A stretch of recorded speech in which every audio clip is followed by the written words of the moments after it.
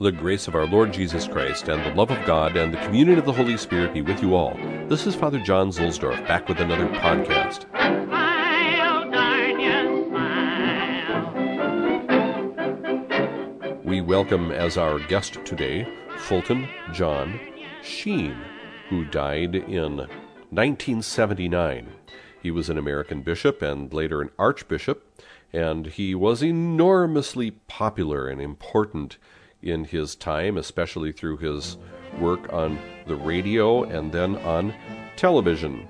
Enormously famous and influential. It was a lucky April shower.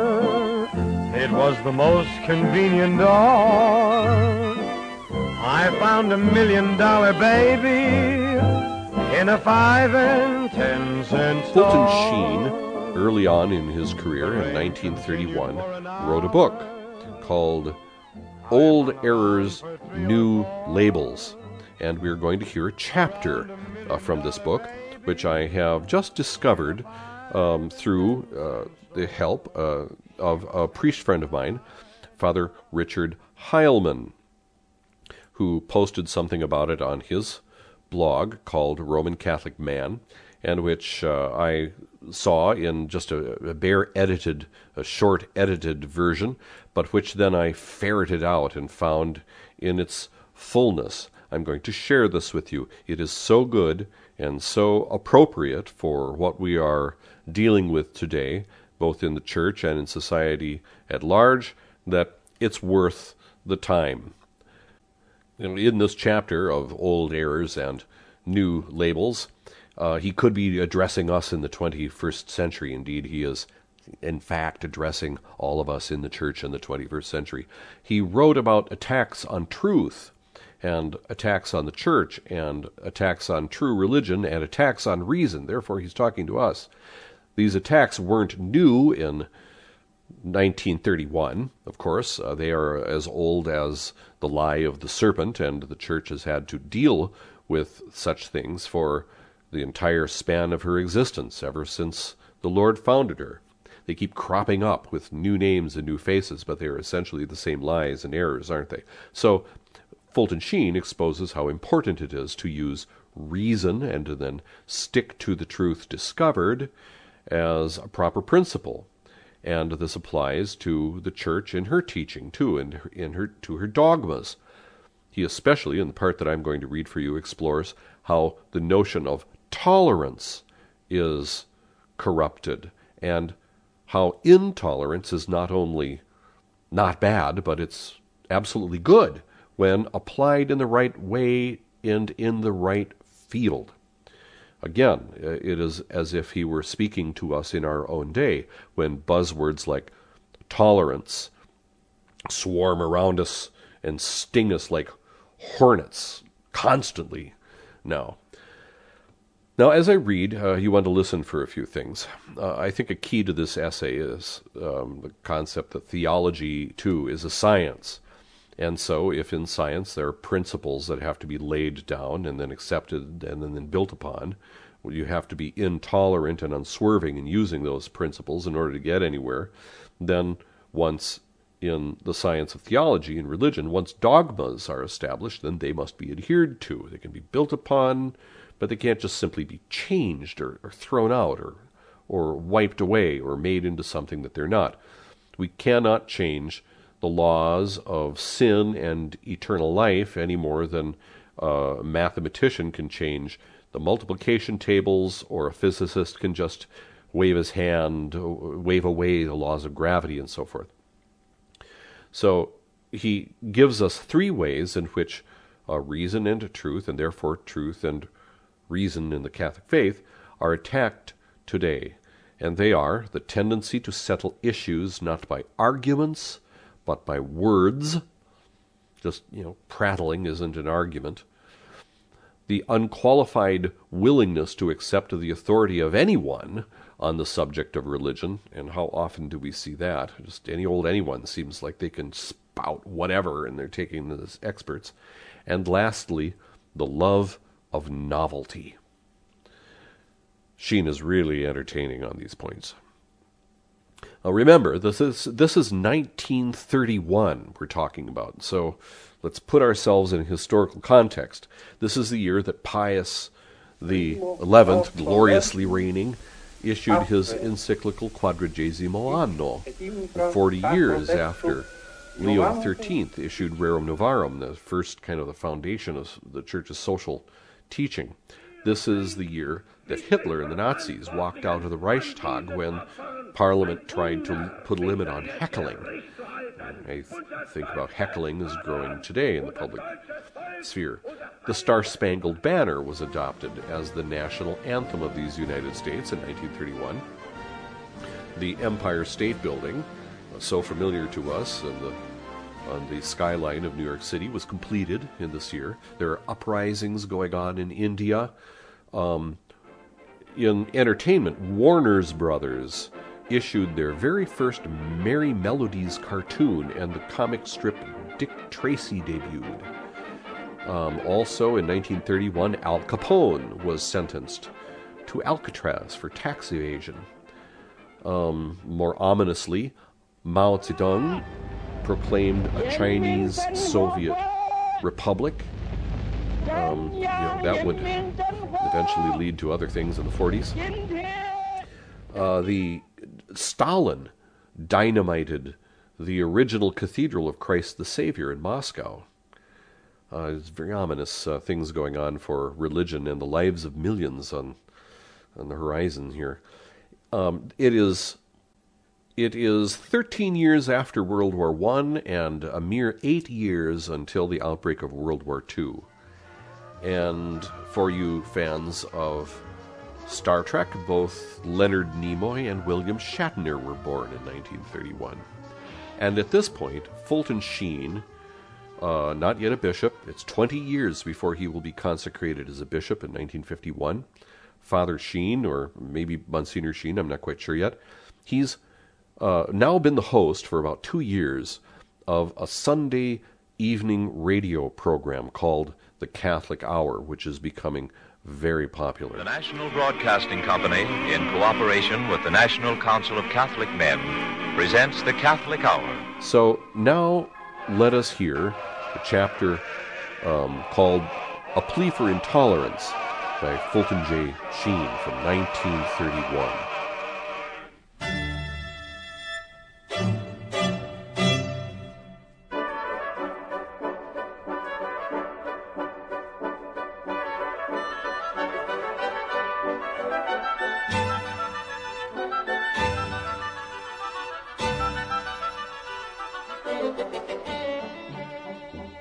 America, it is said, is suffering from intolerance.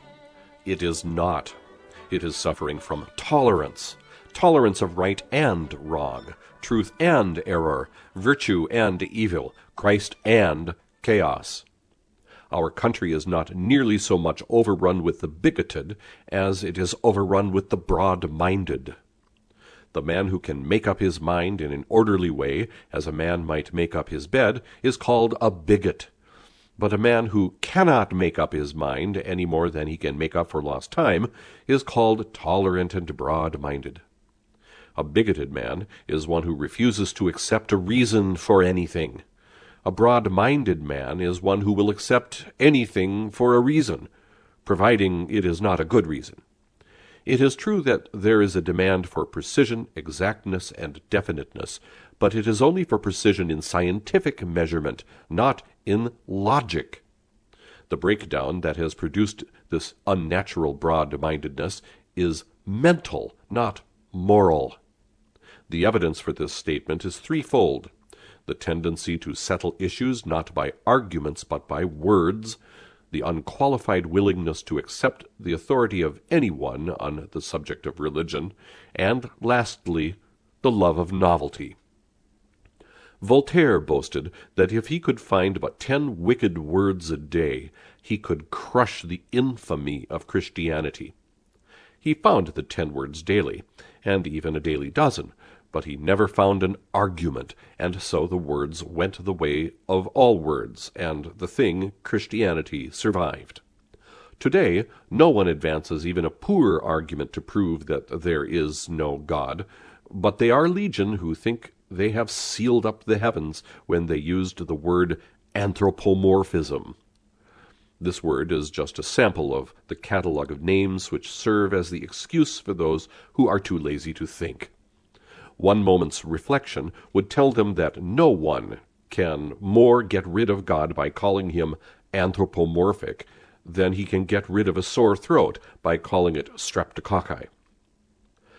As regards the use of the term anthropomorphism, I can see that its use in theology is less justified than the use in physics of the term organism, which the new physicists are so fond of employing. Certain words like reactionary or medieval are tagged on the Catholic Church and used with that same disrespect with which a man may sneer at a woman's age. Mothers do not cease to be mothers because their sons grow up, and the Mother Church of the Christian world, which began not in Boston but in Jerusalem, is not to be dispossessed of her glorious title simply because her sons leave home. Some day they may be glad to return, and their return will be the truest homecoming the world has ever seen. Not only does the substitution of words for argument betray the existence of this false tolerance, but also the readiness of many minds to accept as an authority in any field an individual who becomes a famous authority in one particular field. The assumption behind journalistic religion is that because a man is clever in inventing automobiles, he is thereby clever in treating the relationship between Buddhism and Christianity. That a professor who is an authority on the mathematical interpretation of atomic phenomena is thereby an authority on the interpretation of marriage, and that a man who knows something about illumination can throw light on the subject of immortality, or perhaps even put out the lights on immortality.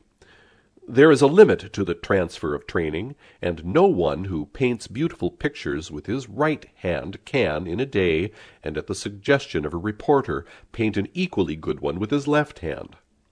The science of religion has a right to be heard scientifically through its qualified spokesmen, just as the science of physics or astronomy has a right to be heard through its qualified spokesmen.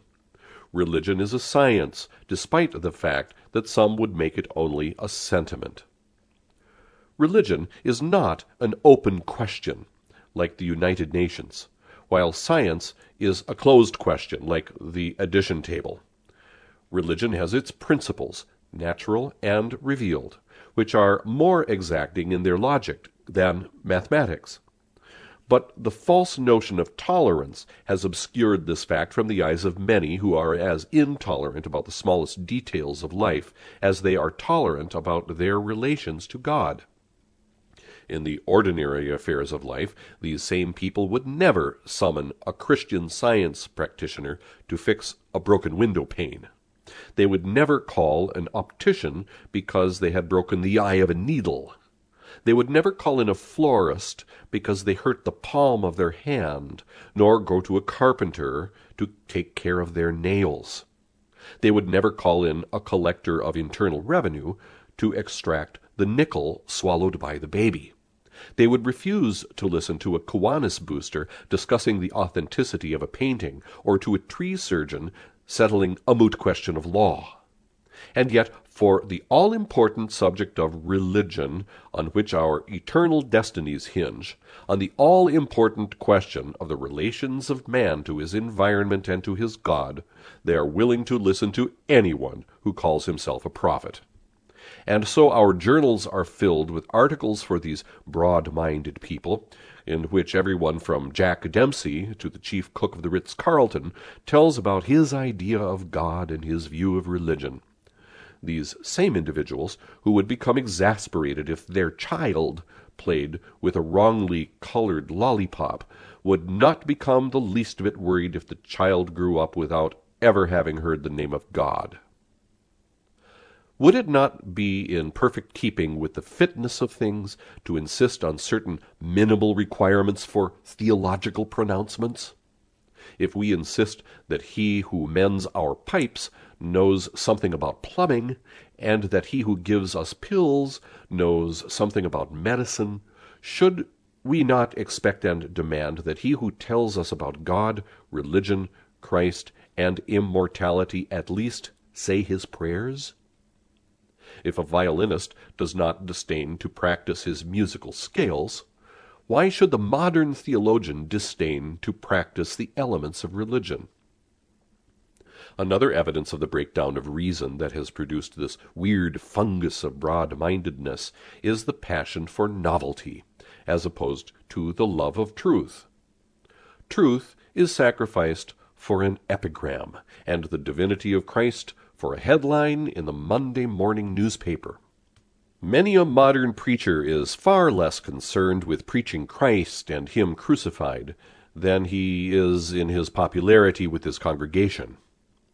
A want of intellectual backbone makes him straddle the ox of truth and the ass of nonsense, paying compliments to Catholics because of their great organization and to sexologists because of their honest challenge to the youth of this generation. Bending the knee to the mob and pleasing men rather than God would probably make them scruple at ever playing the role of a John the Baptist before a modern Herod. No accusing finger would ever be leveled at a divorce or one living in adultery. No voice would be thundered in the ears of the rich saying with something of the intolerance of divinity, "It is not lawful for you to live with your brother's wife." Rather, we would hear, "Friend, times are changing. The acids of modernity are eating away the fossils of orthodoxy. If your noble sex urge to self-expression finds its proper stimulus and response in no one but a Herodias, then in the name of Freud and Russell, accept her as your lawful wife to have and to hold until sex do you part." Belief in the existence of God, in the divinity of Christ, and in the moral law are considered passing fashions. The latest thing in this new tolerance is considered the true thing, as if truth were a fashion, like a hat, instead of an institution, like a head. At the present moment, in psychology, the fashion runs towards behaviorism, as in philosophy it runs towards temporalism. And that it is not objective validity which dictates the success of a modern philosophical theory is borne out by the statement of a celebrated space-time philosopher of England made to the writer a few years ago, when he was asked where he got his system. "From my imagination," he answered. Upon being challenged that the imagination was not the proper faculty for a philosopher to use, he retorted, "It is, if the success of your philosophical system depends not on the truth that is in it, but on its novelty." In that statement is the final argument for modern broad-mindedness. Truth is novelty, and hence truth changes with the passing fancies of the moment. Like the chameleon who changes his colors to suit the vesture on which he is placed, so truth is supposed to change to suit the foibles and obliquities of the age, as if the foundations of thinking might be true for the pre-Adamites and false for the Adamites. Truth does grow, but it grows homogeneously, like an acorn into an oak. It does not swing in the breeze like a weathercock. The leopard does not change his spots, nor the Ethiopian his skin, though the leopard be put in bars or the Ethiopian in pink tights. The nature of certain things is fixed, and none more so than the nature of truth.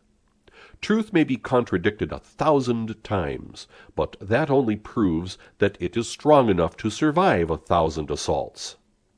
But for anyone to say, "Some say this, some say that, therefore there is no truth," is about as logical as it would have been for Columbus, who heard someone say, "The earth is round," and another say, "The earth is flat," to conclude, "Therefore there is no earth at all."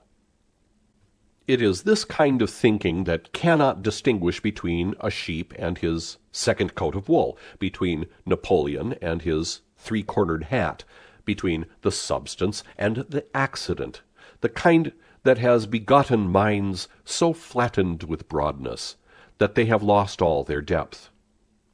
Like a carpenter who might throw away his rule and use each beam as a measuring rod, so too those who have thrown away the standard of objective truth have nothing left with which to measure but the mental fashion of the moment. The giggling giddiness of novelty, the sentimental restlessness of a mind unhinged, and the unnatural fear of a good dose of hard thinking all conjoin to produce a group of sophomoric latitudinarians who think there is no difference between God as cause and God as mental projection, who equate Christ and Buddha, St. Paul and John Dewey, and then enlarge their broad-mindedness into a sweeping synthesis that says not only that one Christian sect is just as good as another, but even that one world religion is just as good as another. The great god Progress is then enthroned on the altars of fashion, and as the hectic worshippers are asked, "Progress towards what?" the tolerant answer comes back, "More progress!" All the while sane men are wondering how there can be progress without direction, and how there can be direction without a fixed point. And because they speak of a fixed point, they are said to be behind the times, when really they are beyond the times, mentally and spiritually. In the face of this false broad-mindedness, what the world needs is intolerance. The mass of people have kept up hard and fast distinctions between dollars and cents, battleships and cruisers, you owe me and I owe you, but they seem to have lost entirely the faculty of distinguishing between the good and the bad, the right and the wrong. The best indication of this is the frequent misuse of the terms tolerance and intolerance. There are some minds that believe that intolerance is always wrong, because they make intolerance mean hate, narrow-mindedness, and bigotry. These same minds believe that tolerance is always right because for them it means charity, broad-mindedness, American good nature. What is tolerance? Tolerance is an attitude of reasoned patience towards evil and a forbearance that restrains us from showing anger or inflicting punishment. But what is more important than the definition is the field of its application. The important point here is this: tolerance applies only to persons, but never to truth. Intolerance applies only to truth, but never to persons. Tolerance applies to the erring, intolerance to the error. What has just been said here will clarify that which was said at the beginning of this chapter, namely, that America is suffering not so much from intolerance, which is bigotry, as it is from tolerance, which is indifference to truth and error, and a philosophical nonchalance that has been interpreted as broad-mindedness.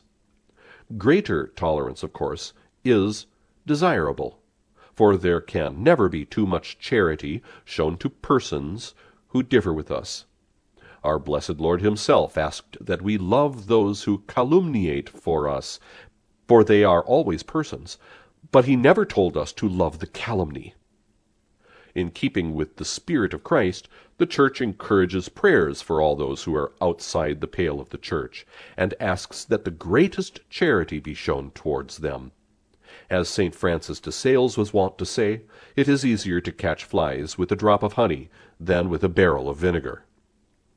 If some of us who are blessed with its sacred privileges believed the same things about the Church that her slanderers believe, if we knew her only through the words of traitors or third-rate lies of dishonest historians, if we understood her only through those who were never cradled in her sacred associations, we would probably hate the Church just as much as they do.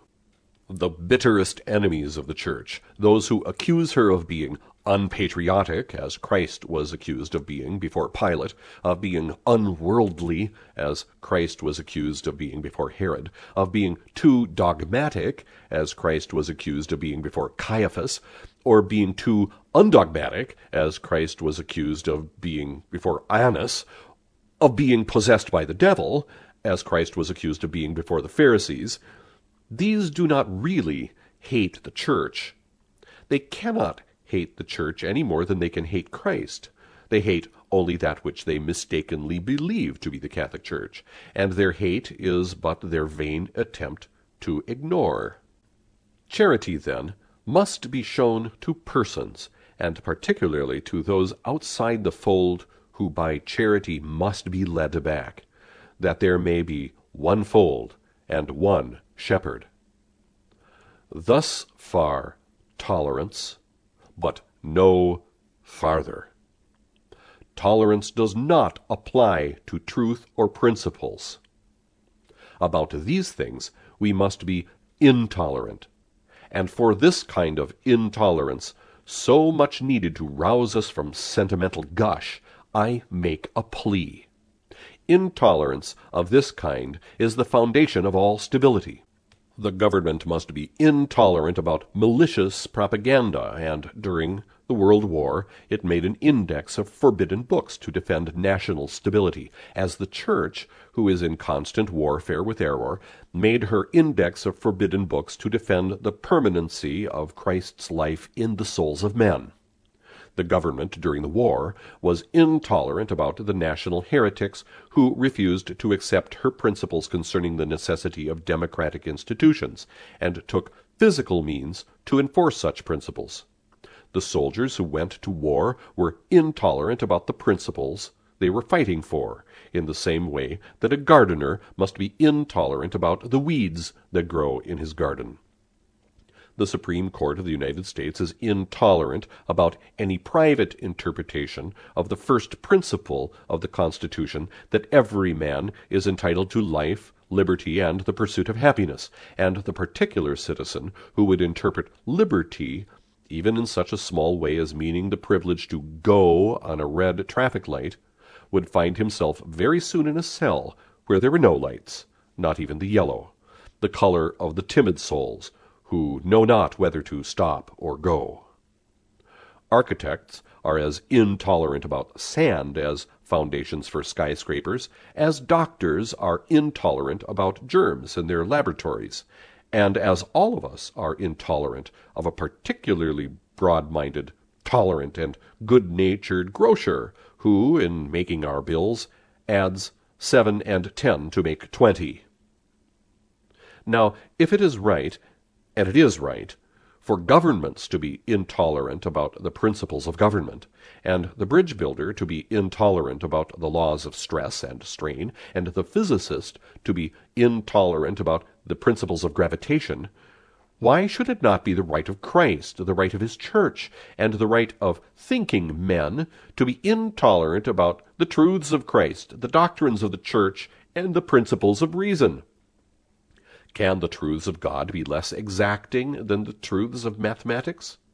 Can the laws of the mind be less binding than the laws of science, which are known only through the laws of the mind? Shall man, gifted with natural truth, who refuses to look with an equally tolerant eye on the mathematician who says 2 and 2 make 5, and the one who says 2 and 2 make 4, be called a wise man? And shall God, who refuses to look with an equally tolerant eye on all religions, be denied the name of wisdom, and be called an intolerant God? Shall we say that the reflected rays of the sun are warm, but the sun is not hot? This we are equivalently saying when we admit intolerance of the principles of science and deny it to the Father of science, who is God. And if a government, with the inflexible principles of its constitution, distant from the foundation of government by miles, are separated from it by lifetimes, can empower men to enforce that constitution, why cannot Christ choose and delegate men with the power of enforcing his will and spreading his benedictions? And if we admit intolerance about the foundations of a government that at best looks after man's body, why not admit intolerance about the foundations of a government that looks after the eternal destiny of the spirit of man?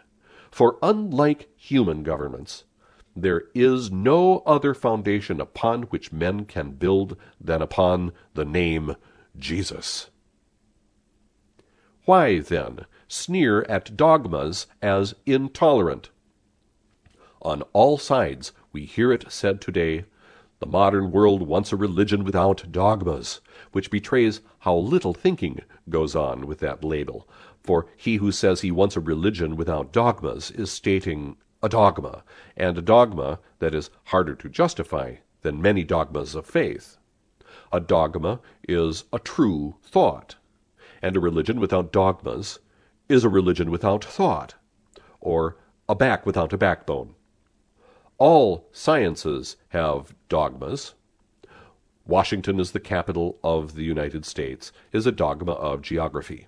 Water is composed of 2 atoms of hydrogen and 1 of oxygen is a dogma of chemistry. Should we be broad-minded and say that Washington is a sea in Switzerland? Should we be broad-minded and say that H2O is a symbol for sulfuric acid? We cannot verify all the dogmas of science, history, and literature, and therefore we are to take many of them on the testimony of others.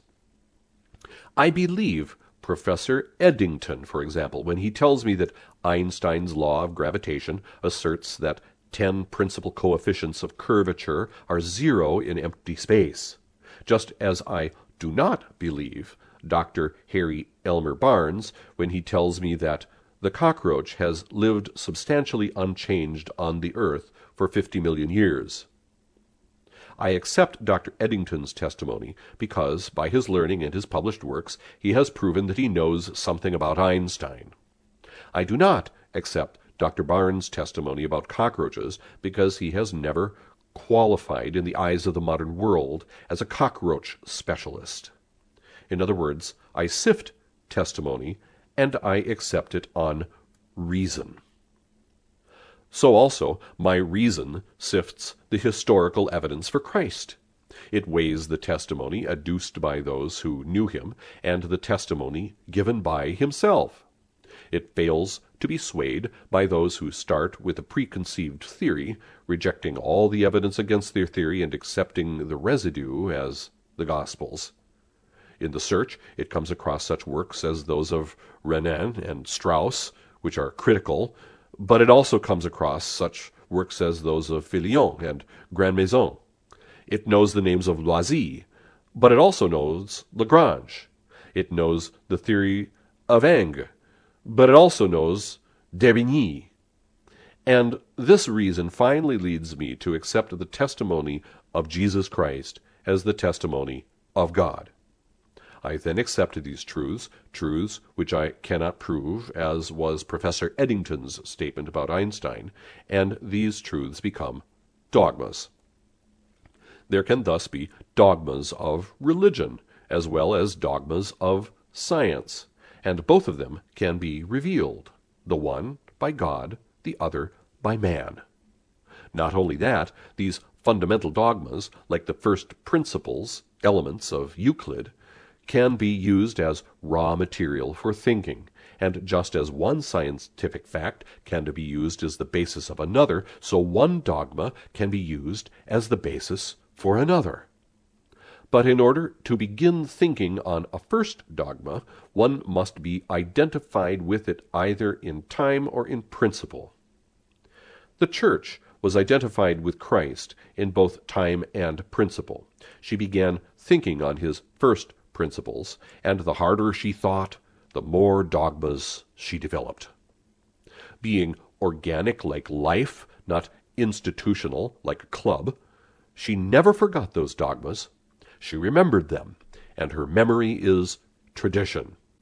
Just as a scientist must depend on the memory of the first principles of his science, which he uses as the ground for other conclusions, so too the Church goes back into her intellectual memory, which is tradition, and uses former dogmas as the foundation for new ones. In this whole process, she never forgets her first principles. If she did, she would be like the undogmatic dogmatists of the present day, who believe that progress consists in denying the fact instead of building on it, who turn to new ideals because they have never tried the old, who condemn as obscurantist the truth that is a parentage, and glorify as progressive a shibboleth that knows not either its father or its mother. They are of the school that would deny the very nature of things, free the camel of his hump and call him a camel, shorten the neck of a giraffe and call him a giraffe, and never frame a picture, because a frame is a limitation, and therefore a principle and a dogma. But it is anything but progress to act like mice and eat the foundations of the very roof over our heads. Intolerance about principles is the foundation of growth, and the mathematician who would deride a square for always having four sides, and in the name of progress would encourage it to throw away even only one of its sides, would soon discover that he had lost all his squares. So too with the dogmas of the Church, of science, and of reason. They are like bricks, solid things with which a man can build, not like straw, which is religious experience, fit only for burning. A dogma, then, is the necessary consequence of the intolerance of first principles, and that science or that church which has the greatest amount of dogmas is the science or the church that has been doing the most thinking.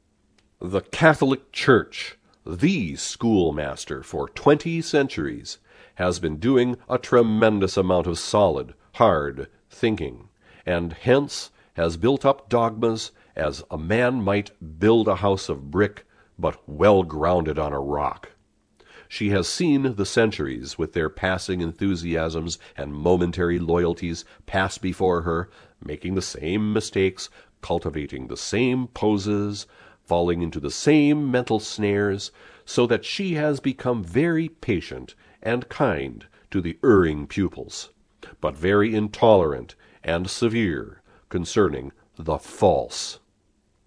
She has been, and she will always be, intolerant so far as the rights of God are concerned, for heresy, error, untruth affect not personal matters on which she may yield, but a divine right in which there is no yielding. Meek she is to the erring, but violent to the error. The truth is divine, the heretic is human. Due reparation made, she will admit the heretic back into the treasury of her souls, but never the heresy into the treasury of her wisdom. Right is right if nobody is right, and wrong is wrong if everybody is wrong. And in this day and age we need, as Mr. Chesterton tells us, not a church that is right when the world is right, but a church that is right when the world is wrong. The attitude of the church in relation to the modern world on this important question may be brought home by the story of the two women in the courtroom of Solomon. Both of them claimed a child. The lawful mother insisted on having the whole child or nothing. For a child is like truth. It cannot be divided without ruin. The unlawful mother, on the contrary, agreed to compromise. She was willing to divide the babe, and the babe would have died of broad-mindedness. This day and age we're living in gives cause for apprehension, with speed and new invention, and things like third dimension, yet we get a trifle weary with Mr. Einstein's theory, so we must get down to earth at times, relax, relieve the tension, no matter what the progress or what may yet be proved. The simple facts of life are such, they cannot be removed.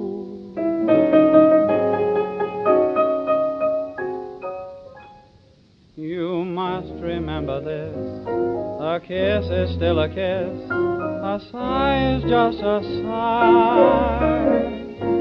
The fundamental things apply as time goes by.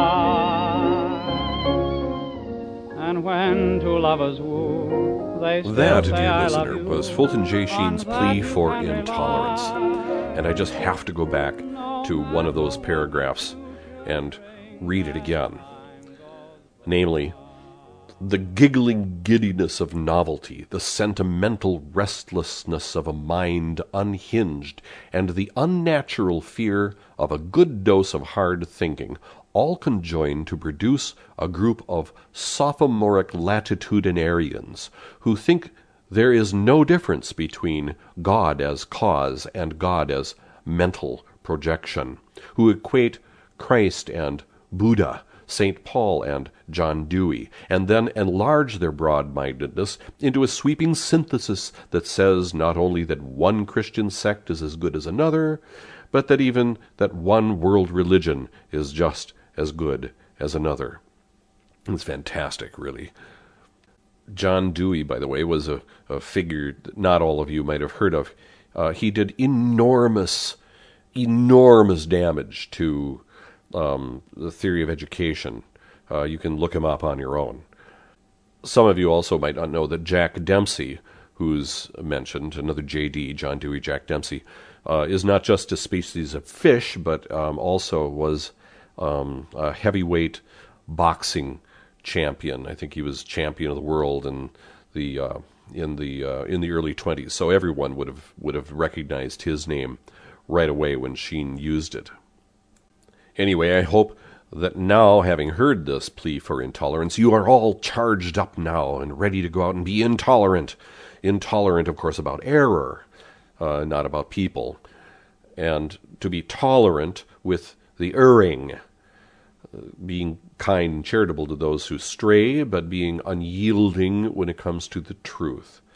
And that means, doesn't it, that we have to study and study and study and make sure that we know our faith through good tools, through classics of the faith, and also by finding trustworthy teachers who can help us with the parts that are hard, because there are a lot of things about the faith, once we really delve into it, that are hard. They're easy in their simplicity once you see how they fit together, but there are hard things in theology, and especially how we apply our tenets of the faith.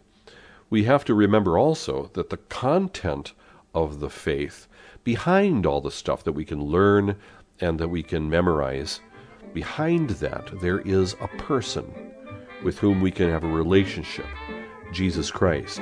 He's the eternal Word. He is truth incarnate. So thank you very much for listening. Until next time, please pray for me as I will for you. Oh, hum, spring is here now. Oh, hum, the skies are very clear now. Oh, hum, love is near now. For you and me. Oh, hum, April showers. Oh, hum, lots of pretty flowers. Oh, hum, happy hours. For you and me. All the world is sweet once again. Heaven's at my feet once again. Oh, hum, lazy weather. Oh, hum, feeling like a feather. Oh, hum, we're together. And so